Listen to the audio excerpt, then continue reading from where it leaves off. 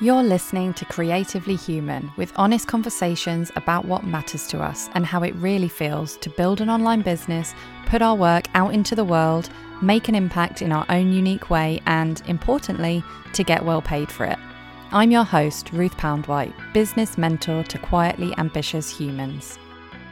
Hi, and welcome back to another interview on the Creatively Human podcast. Today, I am really happy to share this interview with one of my incredible business buddies, one of my mastermind sisters, Genevieve Parker Hill. Genevieve is an international best-selling author, speaker, coach, and leading expert in the fields of minimalism, intentional living, nomad lifestyle, and creative growth. She has been featured in many outlets, including Elle Canada and Complete Wellbeing magazine. She has published 5 books of her own and now helps people turn their solo podcast episodes into books. And honestly, she is also so on board with the philosophy of doing less in order to make things happen in your life and business. So in today's episode, we talked all things writing and putting your work out there with an emphasis on publishing your own book. And Genevieve honestly has so much knowledge and wisdom about the world of self-publishing, having done it herself so many times. And we get into some of the kind of mindset things and feelings around claiming that title of a writer, the imposter syndrome that comes with that, the kind of stigma around self-publishing, but the massive benefits of doing so, especially for business owners. And I think you'll find this episode really interesting, even if you're not exactly thinking of writing a book, because Genevieve has got a really interesting take on what it means to write a book. And spoiler alert, it isn't necessarily about writing. It could be about smart repurposing and figuring out the way that you best communicate. Anyway, I am definitely sold on the idea of publishing my own book in my business, and I'm pretty sure that you will be by the end of this episode too. So it was a wonderful, wonderful chat, and I know you're going to enjoy it. But before we dive into that, I have to warn you, unfortunately, there was a dodgy connection with my microphone during this interview. So Genevieve sounds perfect, but on my side, it's a little bit, it doesn't sound the best, but it's just another example in showing up and doing things imperfectly anyway. Luckily, I was not the one doing most of the talking, but you may notice it sounds a little bit funny, like the volume levels are a little bit off on my microphone and there's a little bit of white noise, but yeah, it's just part of showing up imperfectly. And I know you're going to love this conversation anyway, but I just wanted to warn you. And I also need to add that you can find Genevieve online at podcast2book.com. That's podcast and a number 2 book.com. Anyway, on to the episode. Okay, Genevieve, so why don't you start by telling us a bit about your journey as a writer? Okay. And first of all, I have to say thanks so much, Ruth, for having me on your podcast. You're welcome. Going to be so much fun. All right. Journey as a writer.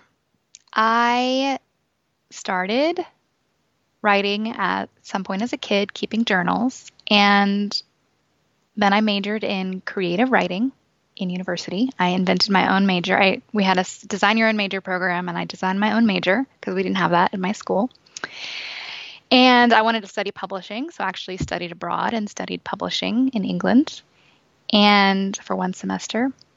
And so I got this cool self-design major in creative writing.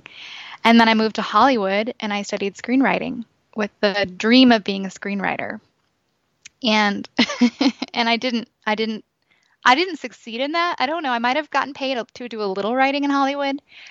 But what I did join is a great school for writers. And I eventually started working for the school and mentoring other writers from a very young age, like almost just a couple years out of university. And that was such a privilege, and it taught me so much about creative people, the writing process, and of course, story and writing and just the creative journey that is, different for everybody, but at the same time, there's a lot of similarities that we all go through on our creative journey as we're making things. And then I wrote 5 books and published them. So that's it in a nutshell. I love hearing about that because obviously we're in our mastermind together, but I did not know all of that stuff. So it's really, really interesting. You really have got a lot of experience then, both as a writer yourself and working with other writers. Yes. And after I worked for that particular school, I did also start my own business as a coach, coaching writers too. So that, that's continued because I didn't work for that school for very long, maybe 2 years or something like that. But then I continued working for them. I mean, I did work for them for a while, kind of freelance, and then I started my own thing. Yeah. So I know that there were some things you wanted to dig into as a writer yourself, but also having had that experience working with others. So are there any kind of common themes or experiences that kind of come to mind for you? Yes. I love to talk about this because there's this one common theme I've noticed, and I was thinking before this podcast about your audience in general. Specifically your listeners here are mostly like very intelligent and introverted. And I've noticed something about generally introverted, intelligent, creative people as I've worked with writers that they question themselves a lot. Like they question their ability to write. Am I a good writer? Who am I to write? Who am I to put a book out into the world or any kind of creative writing project? And then I've also worked with a lot of people. So I worked with a lot of people like that. And then I've also worked with people who they just don't have those voices in their head, or they've overcome them, or they just have a different personality. And they just write and they just put it out there and they feel very driven to do that. And what I've noticed in general is, and this is really amazing to me, is that the people who question their writing and the quality of their writing are usually the better writers. Isn't that crazy? I love that. I mean, it's sort of. It's kind of weird. It's weird. It's almost like, how they say if you're not sure of your sanity, you're probably sane. Yeah. Like to question the really, truly insane people don't usually question their own sanity. But if you're once in a while, if you're like, am I insane? You're probably sane because that's a sane thing to do. It's the same with writing. It's so funny. And I'm not saying every case. I'm not saying that if you're questioning if you're a good writer, you're automatically an amazing writer. But usually that means you have this thoughtfulness and self-awareness that is one of the traits that makes a good writer. And definitely one of the traits that makes a writer who can improve. And writing is just all about practicing, just like anything else. So, and then I don't know if you asked me about this, but I think you did. I think it was wrapped up in that question about writing a book, is that I am very evangelical about everyone should write a book. I mean, every business owner should write a book. If you have your own business that requires you to teach or coach or mentor or help people, share your journey, like writing a book is so great for that. And it's much more simple than a lot of people think it needs to be. And there's a lot of different ways you can write a book. That make it easier. And like, I always just want to ask everybody, like, why haven't you written a book? Like, Ruth, where's your book? Like, seriously, where's your book? Why haven't you written a book? Okay. And I want to ask everybody I know who I want to follow who I want to follow their podcast, or I want to follow their YouTube channel, or I want to read all their blogs. Like, okay, have you written a book? Where is it? Let me go look it up. So I like the fact that you brought that up alongside, I guess what you're describing is imposter syndrome as a writer, because I'm guessing that's one reason why people listening to this might be like, oh my goodness, everyone should write a book? No way. I'm definitely going to dig into that more. But first, I just wanted to, so something that came to mind when you were talking about that kind of imposter syndrome was this whole idea of calling yourself a writer in the first place. So I have found it very, very hard to call myself a writer. I just sort of forced myself, like, it's not on there anymore, but I used to have it on my Instagram bio because I was like, that's how I made my living, writing. Not, I mean, I'm so desperate to add loads of caveats to it right now, but I'm holding back. But yeah. Good job. And I had it on my Instagram bio and I just decided, that's sort of like one step that I have to take. I just need to put it on there and put it out there. But it was very, very hard. And like, have you always found it easy to call yourself a writer, or like, what's your journey been like with that, like self-identifying as a writer? Yeah, it was not always easy. It was very hard, but I just tackled it. I tackled it in university, and that's where I remember having multiple conversations with my mentor professor of like, writer.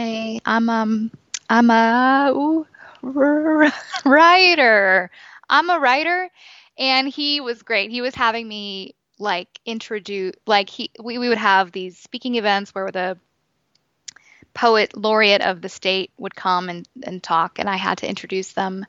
And, and I'd sit next to them, and I would just remember feeling that imposter syndrome, like, oh my gosh, who am I who's taken one poetry class to be sitting next to this poet and introducing their work and them, and calling myself a writer. And it was hard. And then, you just practice and you do it. It's just like starting a business. Like, everybody does not need to start a business, but if you've already started a business and you're a business owner, or you're calling yourself an entrepreneur or a coach or a mentor or whatever your business is, then that's already like a really amazing mindset step. That's an identity thing that you've been able to take on.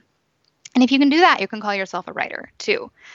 And a writer is just someone who writes. I mean, we write email, we write we write Instagram posts and text messages. So that's all it is. I think that just doing all this self-talk, breaking it down, saying your affirmations. I'm a writer. A writer is someone who writes. I get paid to write, which we do. So it's hard. It's not easy, but it's like anything where you're taking a step into your, the next step that you see for yourself in the future. You're stepping towards your dream. You kind of have to grow into that role, grow into that. I think your mindset has to expand. I agree with that. So like, sometimes I think, and I see this in general with people building businesses, they don't see themselves as business owners. They've got some idea in their head of what it means to be a business owner, and they have to have like X, Y, Z personality traits, or knowledge of tech stuff, or understanding of finances, or whatever it is. And the truth is that I think that you have to step into that role before you're ready to. You just have to decide that you are. And then firstly, you get to define what that even looks like in the first place. But secondly, you give yourself that space to actually practice and get better at it without judging yourself, which I think is really true with writing in what you were just sharing. Let me know what you think about this, because I've been reflecting on like what it is to be a good writer. And obviously there's lots of different types of writing. But one of the things that I feel is a really key thing for a lot of writing is that you understand, or you explore how people think and feel, and you can communicate that to get people to think and feel something. I don't know what you think about that. Yeah, that's beautifully said. I love it. Actually, I was thinking about doing an Instagram post today, asking people what, like, fill in the blank, a good book is, and that's kind of the same question. A good writing does this, and getting people to feel, I mean, it can do anything. You can write to get your, to express your opinion. You can write to make people feel something. And that's what a lot of fiction writers do. Just take me on a journey. I want to escape, or take me on an empathetic journey. And I want to feel what it's like to go through something. Or to influence, which is to lead, to help people, which is, I think, what you and I are here for. Yeah. And interestingly, that has many correlations with entrepreneurship and marketing. Yes. And yeah.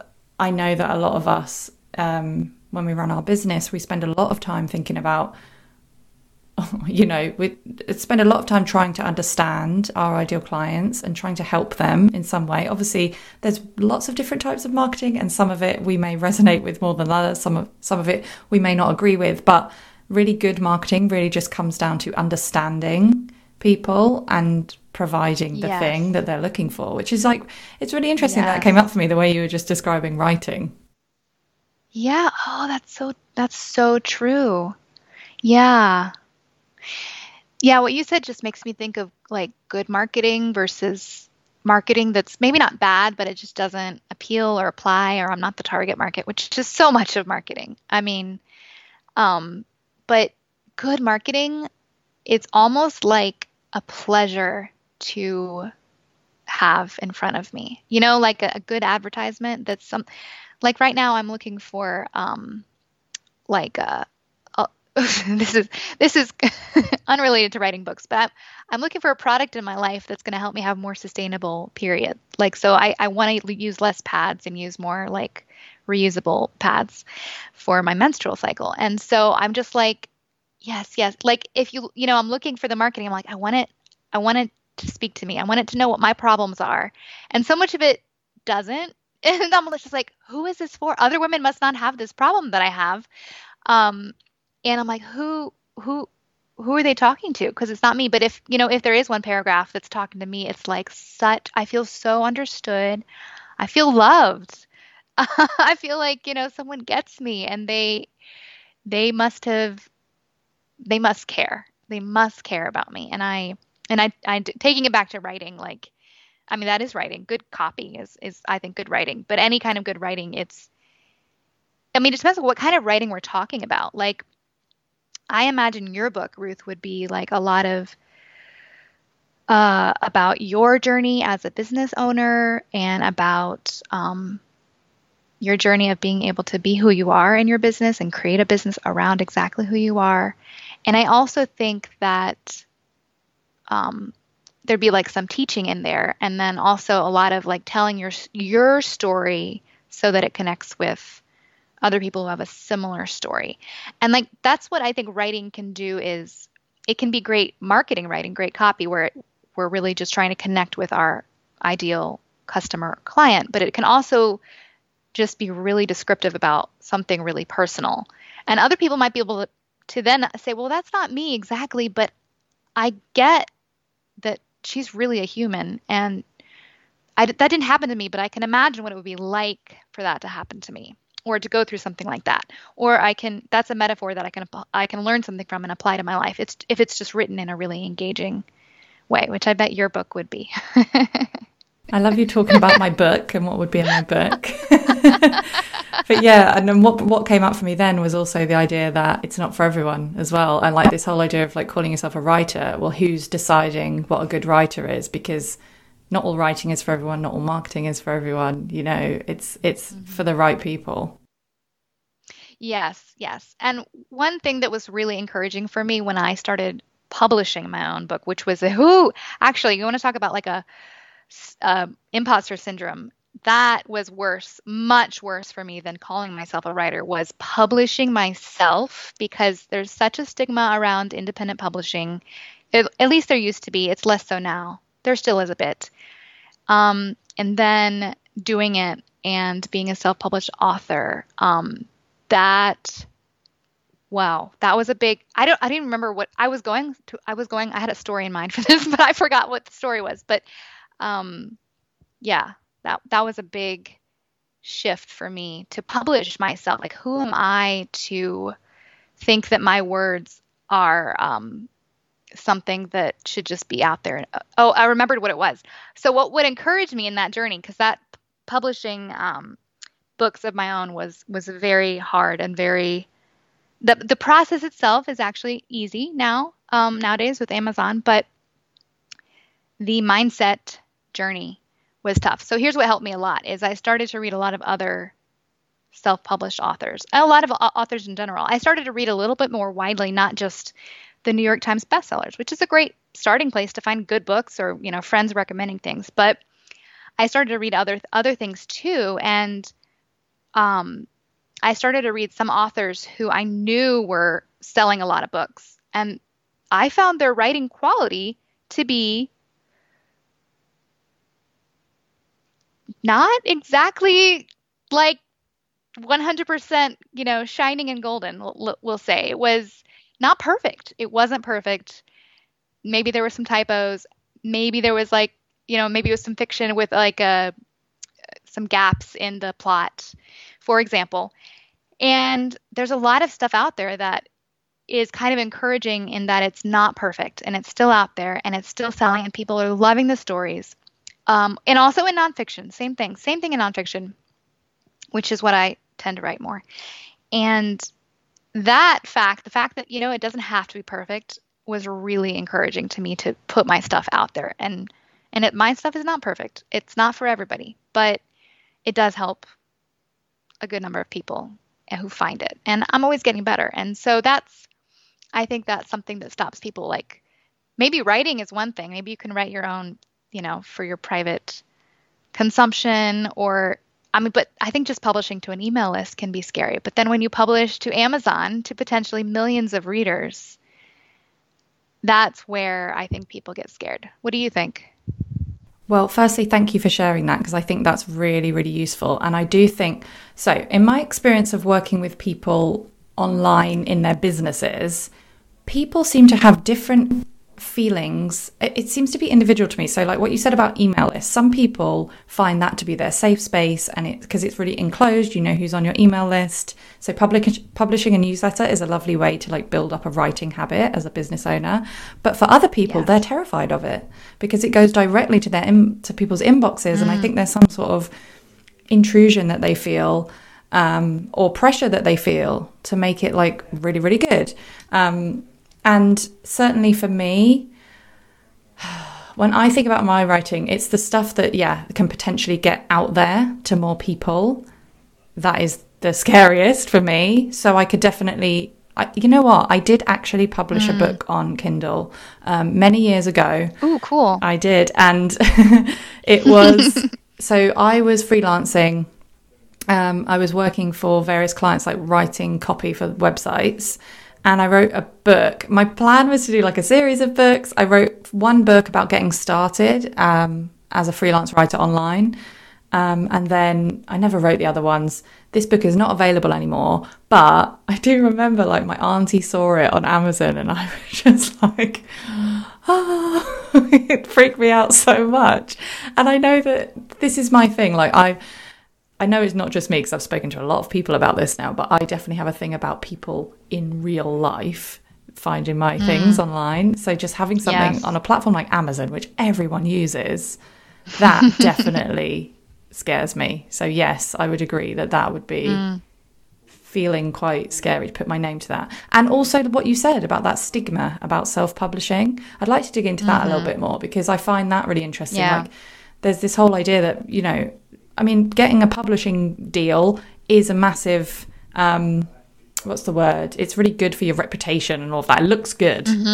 But it's not necessarily, prestigious. And it's not necessarily the best in terms of like earning the money from the books or whatever else. Not at all. So that's really interesting as well. But it's still got that like, that prestigiousness, if that's a word, about it. Yeah. Yes. So it's really interesting. Yeah, I'd love to share some little known facts about traditional publishing versus self-publishing. And I think the biggest is, well, this is probably well known, which is that the publishing industry is changing massively. It's shifting so much. Traditional publishing is not what it once was. And the numbers are kind of a highly guarded secret and hard to find exact numbers. But from my research, self-published authors make more from their book royalties than traditionally published authors do. Unless they're like, top, unless it's like a Glennon Doyle who is a #1 New York Times bestseller. And she's probably making more, but still per book, she's probably making much less than I am, for example, per book. Now, her book sales would be astronomically higher than mine. So we're not comparing her income to mine. But for example, she might be making $1 on the book. On a book that sells for $10, and I might be making $5 on a book that sells for $10, just as a general comparison. And so that's something to really think about. And most people, and people who are getting book deals already have massive audiences. So they would actually be better served financially. I can pretty much say this as a blanket statement by self-publishing. But it is a lot of work to self-publish. You're taking all the responsibility and control into your own hands, which I love. But it's a lot. So someone who has a massive millions of Instagram followers, they're going to get a book deal pretty easily from a traditional publisher because they're looking for those numbers. So they want the book sales. And then someone who already has a big platform, they're going to provide some marketing budget and, a book tour maybe.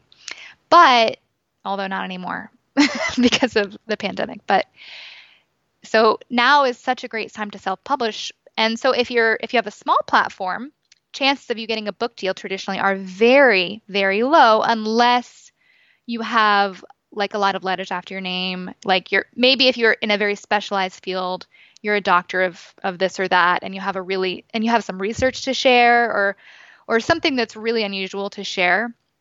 But for everyone else, getting a traditional publishing deal is going to be unlikely, but if it happens, it's a good thing. I mean, but in general, it's not going to be a financial win for you. And it's probably not even going to be much of anything other than the prestige, which is not, I love prestige. It feels great, but it's just good to know these facts going into if you're pursuing a traditional publishing deal. Like it's not even going to necessarily bring you more Instagram followers or a bigger email list or a bigger audience. Maybe a little bump in those areas, but it's mostly just about having the publisher's name after your book and being a traditionally published author, knowing for yourself, like, okay, someone else picked me. And that can feel really good. And that is having that outside validation is really, really nice. I've not been traditionally published, so I'm imagining that it feels really, really good. I mean, I have been in like a journal, like not a book. I have been in magazines and journals, but it does feel good. It feels great. So yeah, that's just something people don't know. So if you're in business for the money, you should self-publish. Unless you have a massive platform, you should self-publish. And yeah, and it's just getting easier. And I'd love to talk about that. Definitely. I'd love to talk about how easy it is and how different ways you can write your book. Yeah. Before we talk about that, let me just say, so it sounds to me like there's a real mindset thing going on here. And I can totally see how this would be a thing. I'm not saying, so I would imagine that when you get a traditional book deal, it's not all like roses and whatever. It's probably very nerve-wracking in many ways. However, you do have that external validation, like you said, like somebody has said, like, we want you to do this. And you don't get that when you self-publish. But money-wise, yes, self-publishing is the option, especially for people, I suppose, who are like us. We've got audiences, we're building audiences. They're not massive, but we do have engaged audiences of people who we can who can benefit from our book, right? So the money benefit. Yes. But also, I would be curious to hear the mindset benefit of taking that leap. So you talked about how you felt before you self-published. How does it feel now that you've done it several times? It feels amazing now. I don't have any stigma about not being traditionally published now. In fact, I just feel sorry for people who are traditionally published in general a little bit, because I feel like they just have to have these difficult conversations. Like, for example, have you seen Brene Brown's TED Talk about her book cover, about her, like the arguments she would have about her book covers? Like, her publishers came back with all these different book covers for the translations that would go into different countries. And she just made me laugh so much. Like, there was one with an elephant's butt on the cover. Like, what? Like, who? She was like, I've done some work on body positivity and feeling good about my body, but there is no way I'm having an elephant's butt on the cover of my book about vulnerability. Oh my goodness. So that was kind of a tangent. So to your question, to this point about being overcoming this mindset thing. Once you do it, once I did it, I think it probably took about a year of like feeling kind of vulnerable, or feeling like I'd really put myself out there in a way that was uncomfortable for me, to get over it. And I think what really helped was the external validation of positive reviews, and the instant feedback. The self-publishing process can be a lot faster than traditional publishing. So if you get a traditional publishing deal, it's going to be 1 to 2 years before your pub date, your publication day. And that's a lot of time with just you and your editors, like worrying if people are going to like the book. And if you put it out there through self-publishing, you can pretty much get instant feedback. People read it as fast as you put it out there. And hey, if you're getting a bunch of 1-star reviews, you can take it down. You can republish it. You can fix it and put it out there again. So I think getting good reviews, getting people saying positive things about the writing, just the readers, because those are the people I care about. The people who need the book, who are going to read the books. And that helped too. Because I think we all need external validation. I mean, it's hard to just keep going. We need that internal voice too. And I definitely work on that. And I do mindset work every day. But I don't do it so much anymore around being a writer or being self-published or being a creative, because that's just, it worked. My mindset, I've just been working on it for so long that it's in my bones that I'm someone who gets work out there. And I think maybe let's get to the root of what are we afraid of? Like, we're like, I don't know, like you're self-published, your name's out on Amazon, and somebody in your family or your friend group maybe we're worried about them secretly thinking that you are a failure because you didn't get a traditional deal and you're one of those self-published authors. Like, let's face that fear. Like, whatever it is, like let's explore it and dissect it, and I think it'll just dissipate. I can see parallels in what you've just said between that and everything I've ever done. Like, honestly, and at a certain point it just becomes normal and like commonplace. Like, think about me with this podcast. I'm not saying that it doesn't mean it's always easy. Like, it's not always easy. And like I was telling you before we started, I haven't done this for a long time, so I'm definitely feeling rusty. But thankfully, it's you, and we know each other very well, so it's easy. But it's so much easier than it used to be. And I can imagine your journey there. It sounds like you feel so much more. You just feel like comfortable in that role now. It sounds like that to me, anyway. I do. I mean, I feel comfortable as a self-published author. Very happy in that role. Yeah. And a little superior, a little arrogant. Because, I'm not saying I would turn down a traditional publishing deal, but it would have to be a very, very, very good deal. And yeah. And I even think that it's like they come, mostly publishers nowadays, especially now more than ever, they really need you to have a big, huge audience. And that, with a huge audience, you can reach your own audience and sell them. So to sell to them and reach them and, reach exactly who you want to reach with your message. And so, but a traditional book deal could have a wider reach, and that's definitely worth considering. If I ever have a really big audience, and it would be a really good deal. It's not off the table for me, but I think that just shows you where my mindset is, where I'm just like, kind of like, I've done the research, and I'm not in this for prestige. I'm in this to help people. I'm in this to reach people with my words and any way I can to help them. Yeah. That's so interesting. So interesting. So yeah, I mean, in terms of the whole, like, what you were saying, what you brought up earlier. So you believe that everyone has got a book in them. Is that what you said? Or am I stretching that a bit? All business owners. All business owners. Most business owner, and probably not someone who, well, I don't know. I'm not saying all, I'm saying probably all business owners listening to this podcast have a book in them. Okay. That's what I'm saying. Like, I imagine because I know who your customers and audience and clients are. I don't, and I mean, in general, I know I have a good sense of, because we're in our group, our mastermind together, I know the amazing kind of people you're reaching, and they're highly intelligent and they are thoughtful. And that kind of person who also has a business probably has a story. Yes, a story. Yes. And is that what you think is the key? So, like, some people might be listening to this and thinking, okay, but I can't really write very well or whatever. And they might be thinking, actually, I'm good at talking, but I'm not good at writing. Or, you know, that might not be their strength, even though what they're doing is making an impact. So is it the story that you think is key? Yes, and that was a great opening. Thank you so much to talk about how some people are writing their books, which is there's a new, well, it's probably not new, but there's a movement that has come somewhat recently to my attention where people are writing their books by dictation.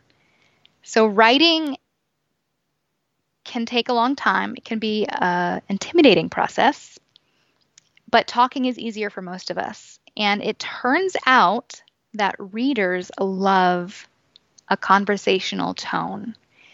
They love to feel like someone is just a friend talking to them.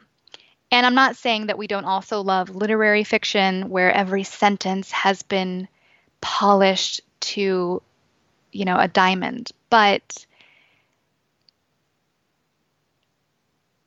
people really like someone real who just feels like, yeah, it's a someone just telling their story, and people love to read that and they love to hear it. So if you have a podcast, or if you can turn on your voice recorder on your computer and talk to yourself about your story or about your ideas, or if you can have a friend call you up and ask you questions about your life and about what matters to you and who you want to help and why and how your journey has been, you can write a book.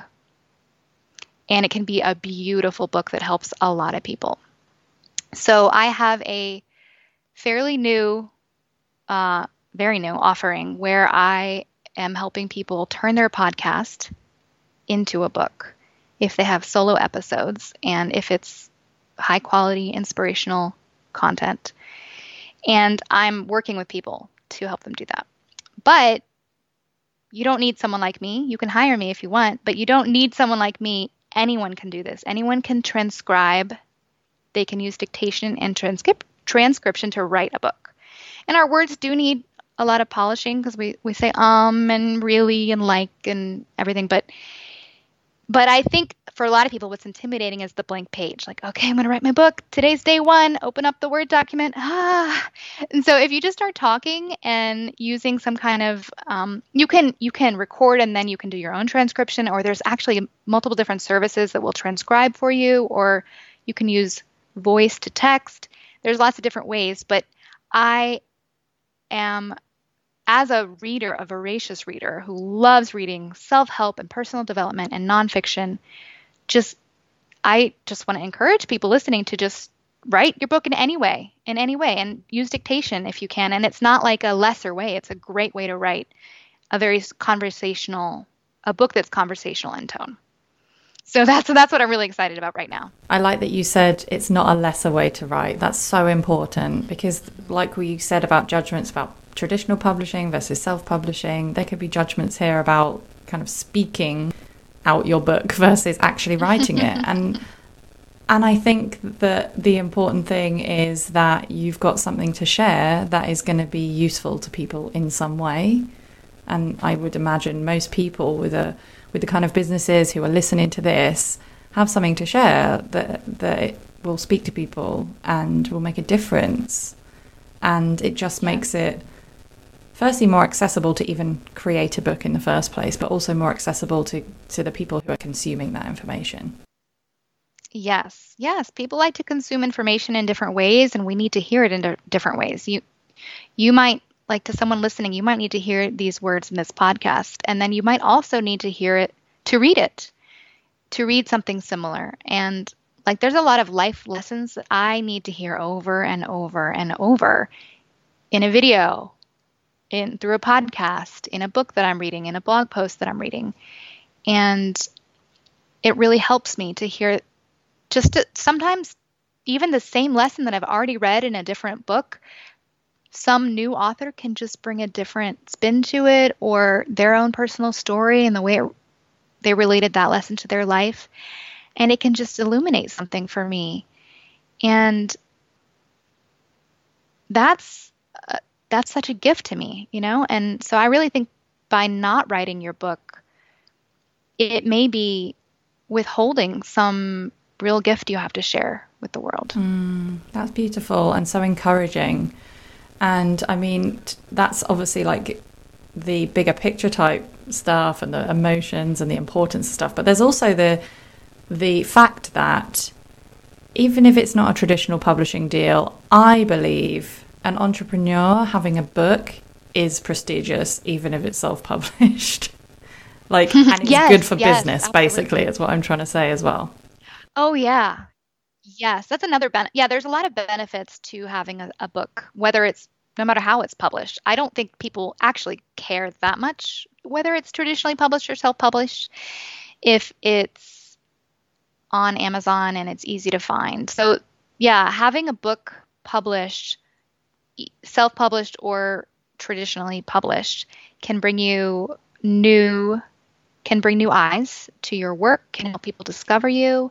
It does add credibility to whatever you're doing, having a published book, and and of course, yeah, it's a source of passive income. That's another income stream to add to your business, and we should all have as many income streams as we can, I think, in our businesses. So in our mastermind group, we are like massively influenced by the ideas of like Kate Northrup, do less, and like making things easier for yourself, honoring like your energy levels and stuff. And that what you were just saying brings that up for me as well. Like a lot of people listening might think, okay, I would love to have a book, but it's too much. It's too much work. It's too much effort. It's another thing to think about. So I just think like what you've said about like dictating it or hiring it out, it could actually be something that's very easy to add. Yes. Yes, absolutely. Yeah, there's kind of different levels of making it easy for yourself and time commitment. And of course, it depends on your budget. And but if you can do it yourself, and it's gonna be it's a lot of work and it's a lot of time, but dictating it is definitely the do less way. Like dictating it and transcribing it is a very efficient way to get your book written. And then you can do all the work yourself, or you can hire out different pieces of it. So there's a lot of different pieces. There's the transcription itself, and then there's going to be the editing, and there is book cover design. There's going to be copy editing and marketing your book, so writing the sales page and doing the research about the market, and a few other pieces that you can hire different experts for. Or you can hire one person like me who specializes in all the parts of getting your book published. And what I am doing is making sure that the book is very true to my client's words, but very polished as well. So so I'm trying to make this offering I have right now as do less as possible, like as low time investment as possible, where the author is just involved in the parts they want to be involved in. So usually just the creative parts. Of course, writing the book. They've already written the book, and I'm transcribing it, and just trying to make every bit of time commitment as efficient as possible. You know, so as just like all the parts of the writing a book you want to be part of, where, you know, cover design and the way the book looks. And then, of course, you know, the content is all the authors. But it can be a challenge to hire out different pieces and then have something kind of cohesive come together that's been worked on by a bunch of different people. It's very possible. But I think having one person have the whole vision for the book and make it happen in your words, in your tone, that's important. So for me, when I'm creating something for someone else, like, it's very important for me that it's really their words, in their tone, like in their style of writing, just, you know, polished up and ready and broken down into chapters and that it looks like a book. So, there's different ways. You can kind of, there's like the do-it-yourself way, and then there's finding someone like me who will do it for you. And then it can be very low time commitment, like, a couple days, a week of work, or less. That's the goal. Yeah, thank you for sharing that. That is so helpful to anyone thinking of this. And I think the same principles apply. And it's definitely been my experience. So I've had one business and I'm building up a second one. It's definitely been my experience that the more I can just hand off to people and get out of my head and get stuff like yes. You said, a book is passive income and it's passive sort of lead generation as well. And the more I can get out of my head, like, I know it's not the same, but you recommended someone to do Pinterest for me. And I've been working with this person and he's just like done an amazing job and I'm getting new subscribers all the time. And I don't have to think about it. I just don't have to think about it at all. And that for me is the key, not having to have it all swirling around in my head. And like, obviously I will like chat to him and I'll talk to him about how it's going, but generally it's not in my head. So I love it. Yeah. Yeah, I was just talking to him, our Pinterest expert, and I saw the last message was in July I had sent, and it's November. I was like, oh, this is so nice. Yeah. Like, he's just doing it. I am also getting like lots of traffic from Pinterest thanks to him, and I just said good job. Like, I hadn't said it since July. Keep going. Good job. Yeah, exactly. And that is so nice. That's because it's not always the case. Some people need more and just the nature of some jobs, they just need more management, more oversight. But it's really nice when you can find someone who's kind of takes all the initiative and is still open to feedback and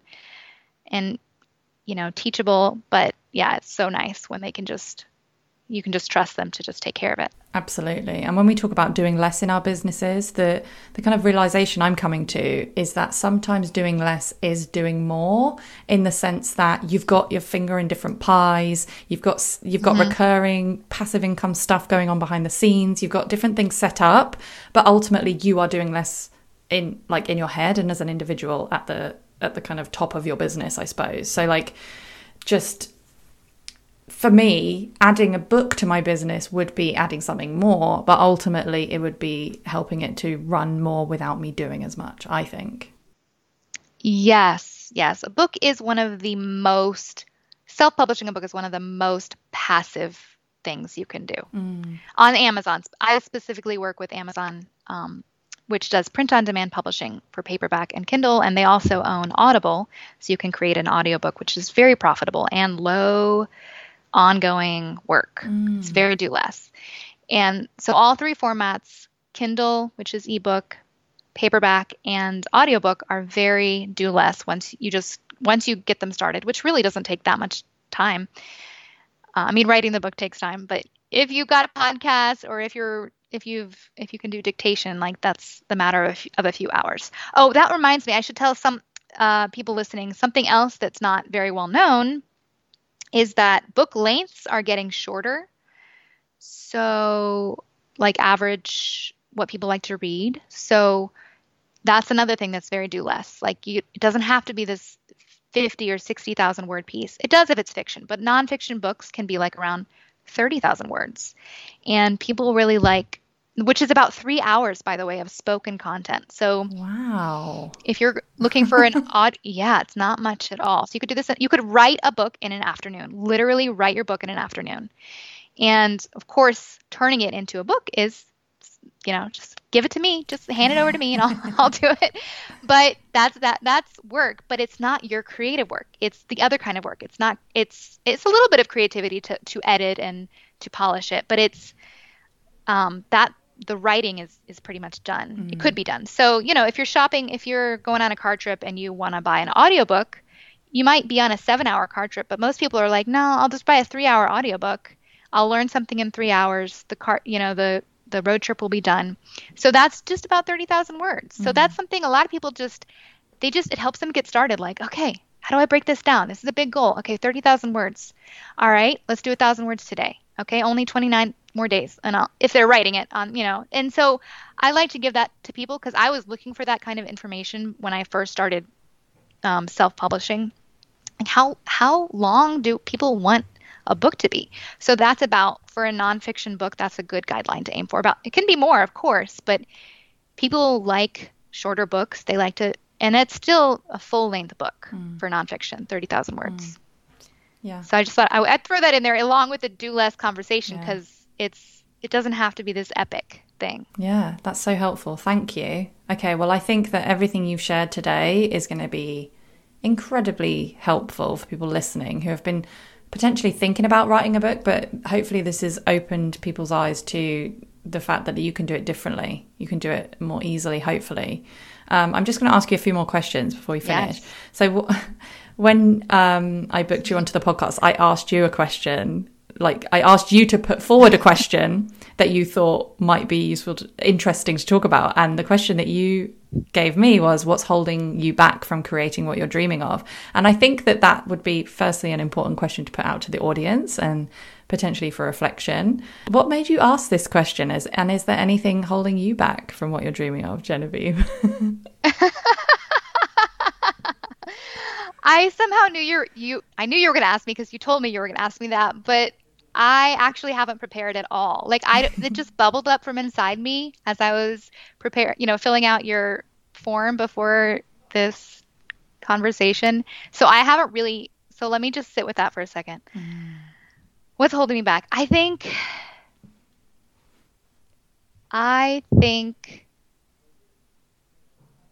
it's mindset, which is a common theme for me. Like, I'm really good at it, but I think I need to get better at it. Like, just believing consistently. I can believe today, I can believe in a minute, I can spend 10 minutes of like believing in in the dreams that I have, but then just maintaining that. I think that ability to maintain that belief, even when I'm in a bad mood, or when I haven't gotten a lot of sleep, or when I'm sad with myself because I just said something really grumpy to my kids, my 5-year-old. Like, in those moments, it's like all the negative self-talk kind of just avalanches on me, and I'm like, oh my gosh.